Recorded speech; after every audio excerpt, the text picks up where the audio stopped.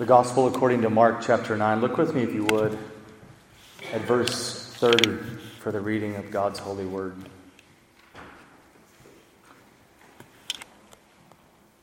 They went on from there and passed through Galilee. And he did not want anyone to know, for he was teaching his disciples, saying to them, "The Son of Man is going to be delivered into the hands of men, and they will kill him. And when he is killed, after 3 days he will rise." But they did not understand the saying and were afraid to ask him. And they came to Capernaum. And when he was in the house, he asked them, "What were you discussing on the way?" But they kept silent, for on the way they had argued with one another about who was the greatest. He sat down and he called the 12, and he said to them, "If anyone would be first, he must be last of all and servant of all." And he took a child and he put him in the midst of them. And taking him in his arms, he said to them, "Whoever receives one such child in my name receives me. And whoever receives me receives not me, but him who sent me." John said to him, "Teacher, we saw someone casting out demons in your name. We tried to stop him because he was not following us." And Jesus said, "Do not stop him, for no one who does a mighty work in my name will be able soon afterward to speak evil of me. For the one who is not against us is for us. For truly I say to you, whoever gives you a cup of water to drink because you belong to Christ will by no means lose his reward." This is God's holy word. Let us go to the Lord and ask for his blessing upon our time. Heavenly Father, Lord God, as we approach your word, oh Lord, we pray that the Spirit would open our eyes. Lord, that we may be renewed in the knowledge of our minds, that we may glory in Christ, that we may understand ourselves. Oh Lord, that we may understand the deep recesses of our own hearts, and that we may understand the majesty of Christ. Oh Lord, may we worship you this evening. May you fill us, Lord, with true food. We pray in Jesus' name. Amen. If you have not heard already, there is a big sporting event about to happen among the Chiefs and the Eagles, the NFL. These two teams battling it out for the evening to find out who is the best of the best. They are going to, Lord willing, come away with trophies, probably big rings, and new hats to don on their heads to try to make a name for themselves. But it seems so trivial, doesn't it, as we think about those things in light of our weeks, in light of the things going on in our lives, and you think, you know what, a few years, who will remember? Can you remember who won the Super Bowl 4 or 5 years ago, 10 years ago, 15 years ago? I don't know. I cannot, but as we think of such as a history of the human race, when we try to vie for spots at the top, whether it's a corporate ladder or a Pee-wee football league, or who can eat the most hot dogs or pizza or catch the most fish or hit a little white ball around a lush field and find out who is dominant. Some of it seems so petty. But I think there's probably a spark in all of us as this does take different shapes and different sizes in our lives. As far as we think about wanting to be the greatest, we definitely want to be the best we can in our fields, whatever that is, in light of Jesus Christ. But here what you're going to see today, this evening, is in Mark 9, Jesus is going to lead by example in shaping the hearts and the minds of the disciples to put on display what true greatness is and what it means to pursue greatness and what it means to have greatness in the kingdom of God.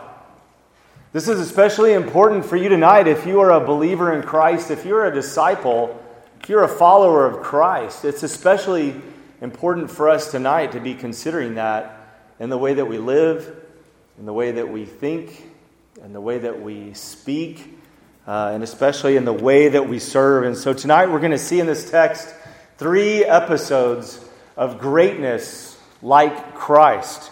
3 episodes of greatness like Christ. And the first episode that we're going to see of greatness like Christ is that Christ himself is the model. He is the model of what it means to be great. The second episode of we're going to see tonight in the greatness like Christ is that it involves humility. It involves humility to serve the least. Humility to serve the least. And thirdly, we're going to see the greatness like Christ. This episode is that you serve Christ. That's what it means to be great, is you serve Christ and his kingdom. Well, as we look at Mark chapter 9, verse 30, it says that they went on from there and they passed through Galilee. And he did not want anyone to know, for he was teaching the disciples and he was telling them, the Son of Man is going to be delivered in the hands of men. They will kill him. And when he is killed after 3 days, he will rise. It says the disciples did not understand the saying. They were afraid to ask. Shocker. Number 2, this is the second time that the Lord Jesus has made this statement. Back, if you recall, in Mark chapter 8, Jesus told these things to the disciples, and they marveled again at what he had told them, and that he was going to suffer many things.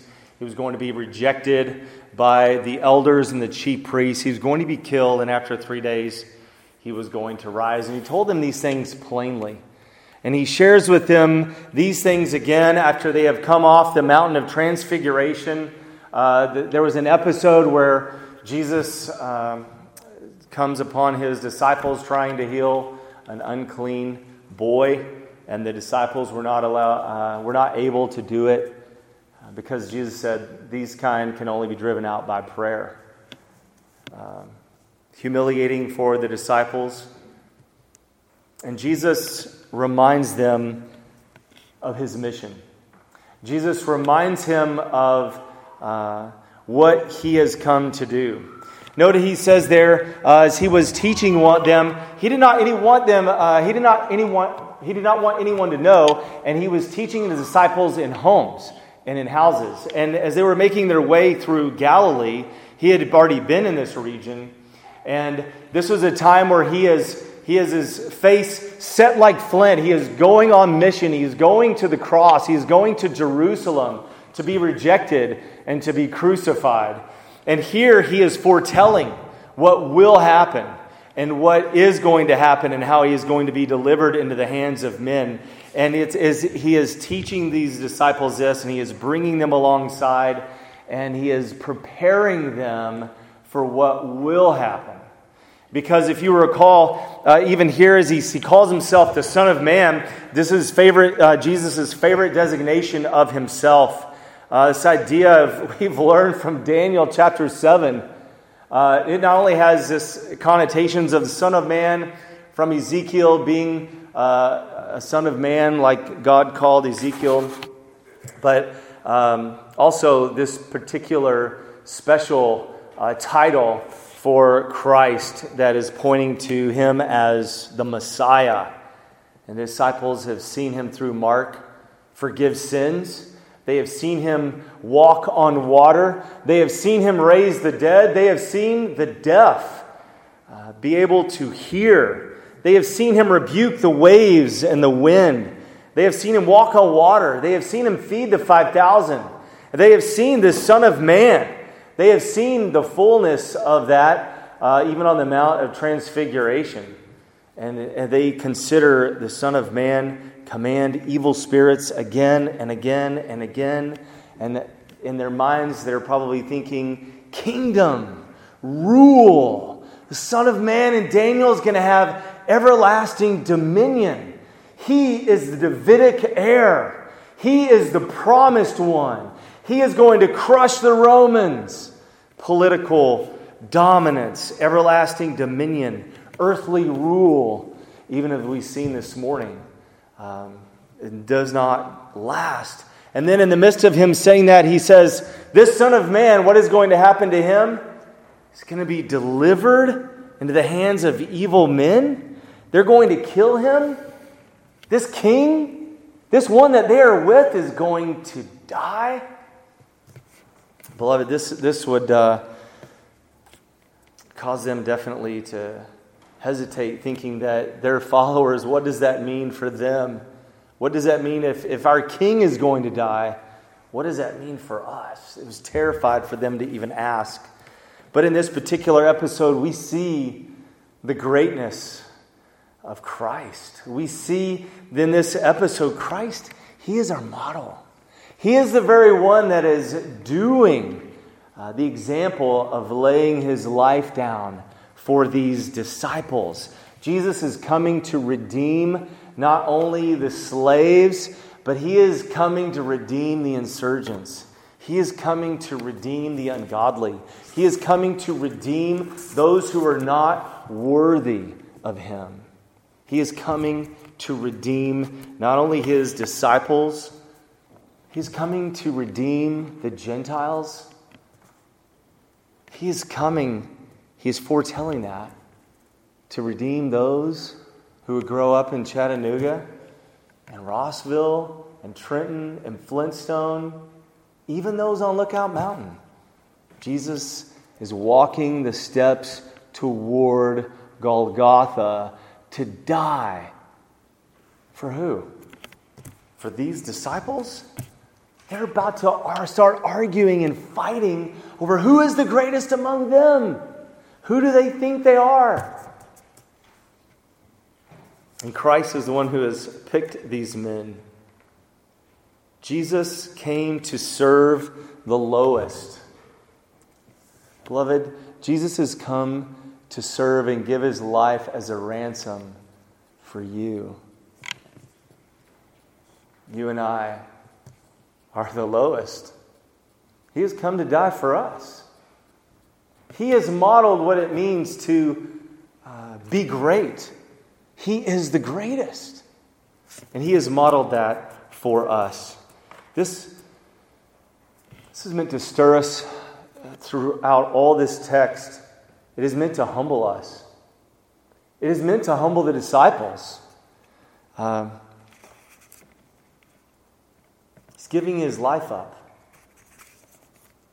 They don't understand these things and they're afraid to even ask. Remember when He had first said this in Mark chapter 9, Peter draws Him aside and say, "May it never be, Lord." And he gets openly rebuked by the Lord. And you can imagine this time too, they're like, "We've seen Him rebuke Peter." And so they don't know what to do about this. He's foretelling His coming demise, which we know is a culmination at the cross. It is not something for us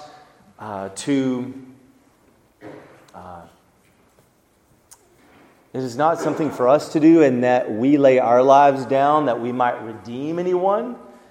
But the Scriptures often, as I preach through 1 John, it says that, as we love one another, greater love has no one than this, right? That He lay His life down for His friends.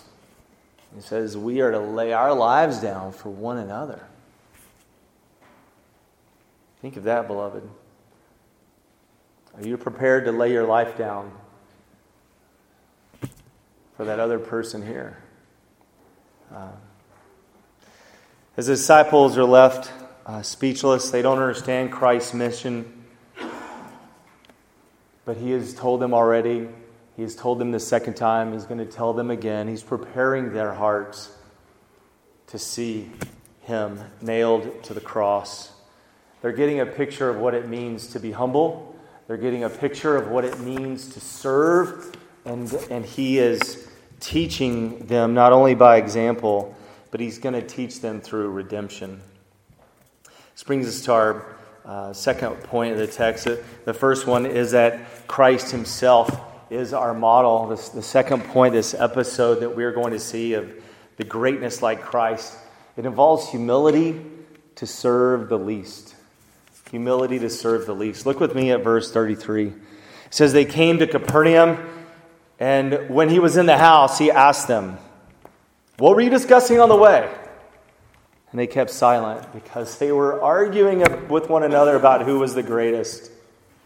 Beloved, isn't this sad? Isn't this shocking? He just tells them he's going to lay his life down for them and be executed. He's going to be killed. And after 3 days, he would rise. And you got to think, who are these men? Who are they? Yes, they're with Jesus, but this is a ragtag group. These are fishermen. One of them is a publican. One of them is a zealot. Who do they think they are? Vying back and forth? Can you imagine Christ overhearing them?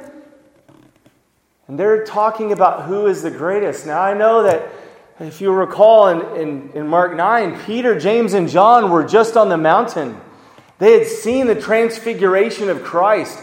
They had seen His majesty and His glory, and they weren't supposed to tell. But in their heart is probably pride began to well up. And as they're talking about who might be the greatest, and Peter, James, and John is like, we have an ace in the hole, but we can't tell you what it is. But trust me, we are the best. We did go up on the mountain with Him. We can't tell you what happened, but And just like Jesus rebuked Peter for denying Him going to the cross, and He says, you are setting your mind on the things of man and not on the things that are of God. Even here, right after, they're vying, they're fighting, they're wrestling about who is the greatest, who is the best. They didn't understand Jesus' mission, not only leading to death, but they're seeking the best spot. They're seeking that highest seat of honor. Who would be the greatest? How easily their minds go to glory, power, wealth, fame. I want to rule. I want to make a name for myself. I want everyone to know that I am awesome. Do you think that the disciples had any enemies? Do you think that they had personal brushes with the Roman army that they thought, you just wait until we get in power? I mean, John and James, right? The sons of thunder. They want to call down lightning on someone. They want to, in one sense, use their power in a personal way.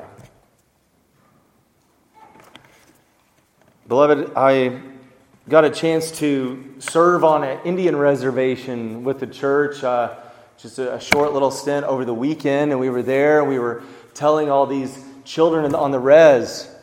We got to tell them about the gospel of Jesus Christ. And as we were there, we were around this group, and we asked one of the girls, we asked him just point blank, who do you say is the best and the greatest?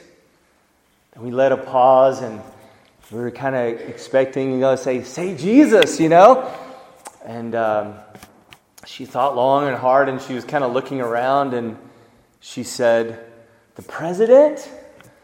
And all of us were like, oh, that's not really what we were expecting. We would say, that's no.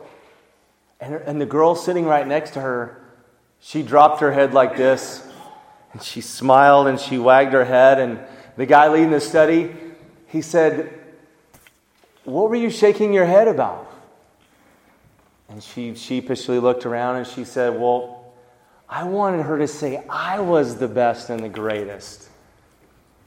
And we were like, that's perfect. Me too. That's what we want. And that's what the human heart wants to do. And so even as we see the disciples here, it's easy for us to look at them and want to scathingly rebuke them, right? But isn't it a warning shot to us to consider the pride among the disciples? How did they have any pride? What did they actually have?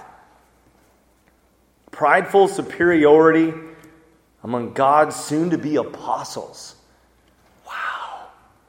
How shameful, right? You think, boy, Jesus, did you really pick the right 12 guys?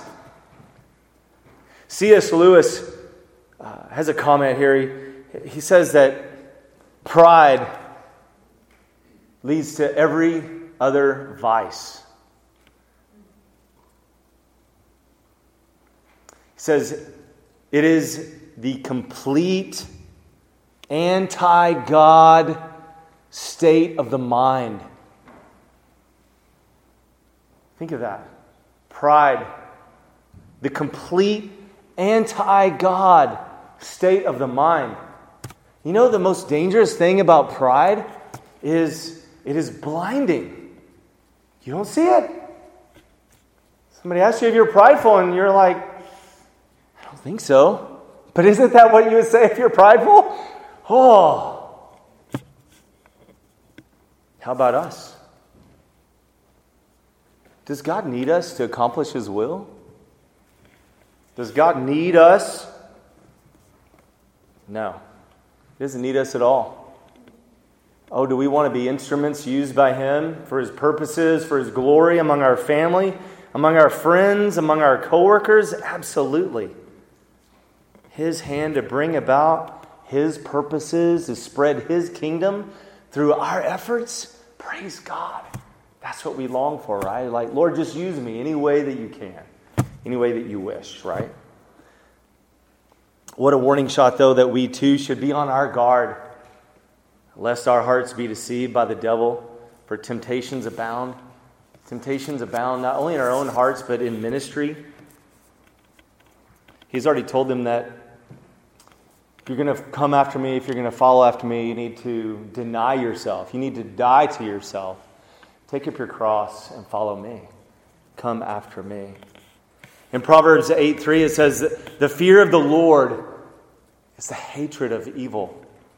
It says, pride and arrogance and the way of evil and perverted speech I hate. You got to think, as Jesus comes to this point, He asks them what they're discussing on the way, and then He has them sit down. Here comes the rabbi. He's gonna blast us all. And oh, He had every right to do that, didn't He? But gently, He teaches them what it looks like to be the greatest. He needs to get into their minds what it means to be the greatest. As He sits them down, He says, if anyone would be first, he must be last of all. He must be servant of all. He must be servant of all. Last of all. Jesus said, if they persecuted me, they will persecute you. It is quite sobering in the times that we live in. Jesus, after saying that, he grabs a child, one who back then and during their day was not one that was considered of high dignity, and He puts him in the midst of them. He says, whoever receives one such child in my name receives me. And whoever receives me receives not me, but him who sent me. He's just, see what He's done here? He's just elevated this child above the disciples. He said, you need to be like this child. This child in my name. And so as we think of what it means to be great like Christ, beloved, we are laid low, and it involves humility to serve the least. Humility to serve the least. I want to ask you, is there anyone that you're not willing to serve? Have you ever considered that? Have you ever looked around and maybe thought, I don't want to serve this person? I've gone several times to the Dominican Republic, serving boys that were there off the street.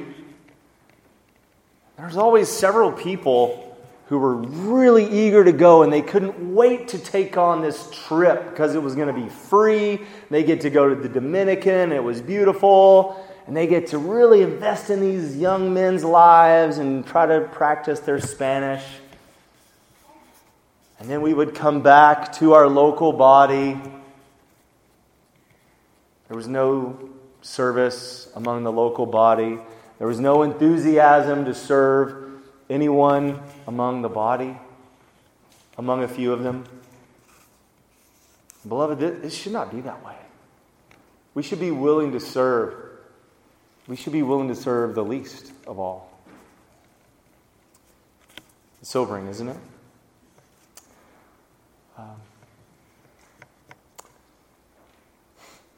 It's so heavy, I think, even among the disciples, that the Apostle John, he doesn't know what to do. Look what he says in verse 38. He says, John said to him, Teacher, we saw someone casting out demons in your name. We tried to stop him because he was not following us.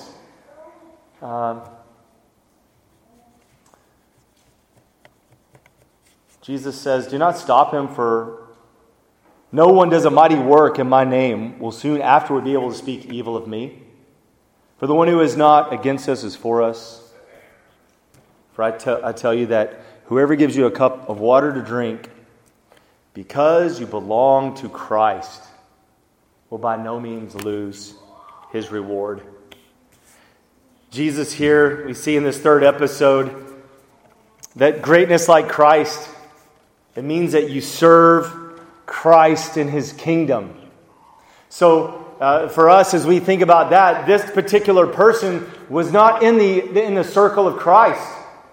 He was, it looked like, on a different team. He was maybe outside their private circle, and Jesus says, leave him alone. But if we remember what's going on here, this person is casting out demons. And it's like the disciples don't even get it. He's already told them that they need to be humble. They need to be like this little child. They've already talked about who is the greatest. And here, John, you could hear the tones. This person was able to cast out demons in your name. We told him to stop.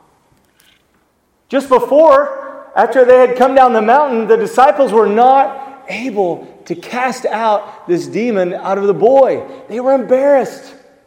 And here is this person, not even among the group of the disciples, and he's able to do something they were not able to do. And you can hear this hint of probably pride, probably jealousy coming out, saying, we told this guy to stop doing that. He's not among us. He's not in our group. And Jesus here, I think he is teaching that if you're serving Christ, if you're serving him, if you're serving Christ, you're serving his kingdom. Even though you may be outside of their particular group, beloved, if you're serving Christ, you're on the same team. If you're in allegiance to Christ, it doesn't matter if you're in another local church somewhere else, another part of the world. If you're serving the name of the Lord, this person was quietly serving the Lord. He didn't have all the accolades of, we're with the apostles, we're with the disciples, we're with Jesus. But he was quietly serving the Lord in another group. Beloved, as we think about these things, you will never be great like Christ if you're doing great things, if you're trying to do these things in your own efforts. If you're trying to do all these things and serve apart from faith in Christ, you will never be great. Because ultimately you'll be doing it for your own heart. The Lord Jesus calls us, and he tells us that he came to give his life. What does he say in Mark 10:45? He says, for the Son of Man did not come to be served, but to serve and to give his life as a ransom for many. You see, we need Jesus Christ to be saved from our sins. We need him to lay down his life and be killed for us, bearing our guilt, bearing our shame, so that he could be the all-glorious, perfect substitute. The perfect substitute for our sins. Beloved, if you're believing in Christ, it is only in Christ and through him that We have the power and the ability to consider others as more important than ourselves. That we can come alongside and serve others. And the gospel of Jesus Christ, the good news of what Christ has done for sinners, it levels the playing field. It makes this declaration that there is none righteous, no, not one. That all are in a sinful condition before God. And it truly brings us to a place of utter humiliation, where all that you can do is look up to God and say, God, have mercy on me, and confess that you are not good enough on your own, and that you need the Savior to save you, and that you need Jesus to accomplish the salvation. Your great King. Have faith in Him.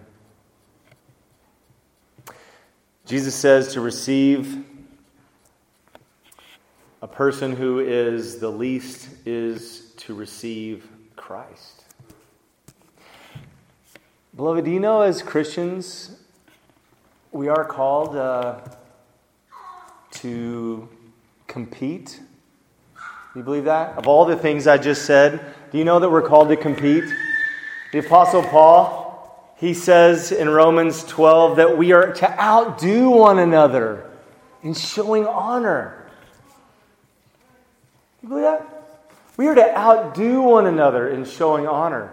And that we are to let our love for one another be genuine, to be from the heart, to serve, to be selfless, to be like Christ, to be patient like Christ is patient, to love like Christ loves, to forgive like Christ forgives. Often I will warn you that this is not publicly rewarded. This is usually unseen by others. But you can rest in the hope and the glory and the kindness that our Heavenly Father sees what is done in secret. And we are serving Him. And we are called to serve Him with our lives.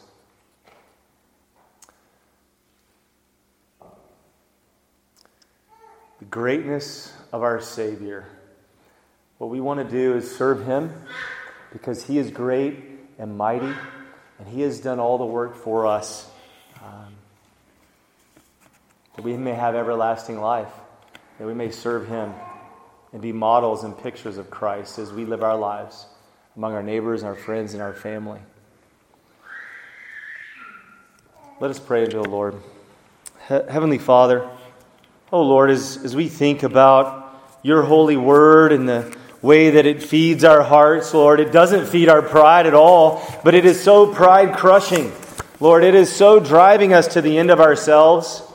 Lord, the disciples learned these lessons. And Lord, as we think about serving Christ, Lord, we want to be great like Christ. Not that we can be and make a name for ourselves, but God, that You may receive all the glory, that we may take our crowns off before Your throne and throw them down and say, You are worthy of all glory and honor and might and majesty and wealth and blessing and worship, Lord. Oh Lord, we worship You even this evening, and we thank You for Your glorious majesty. We thank You that Christ has done for us what we could never do, and not only redemptively, but also giving us an example to serve one another. Lord, help us to do that and to lay our lives down for the brothers and sisters in Christ. Help us to lay our lives down as an example to our neighbors, to serve them in love and kindness and faithfulness. Father, it's only by Your power that we can do these things. I ask these things in Jesus' name. Amen.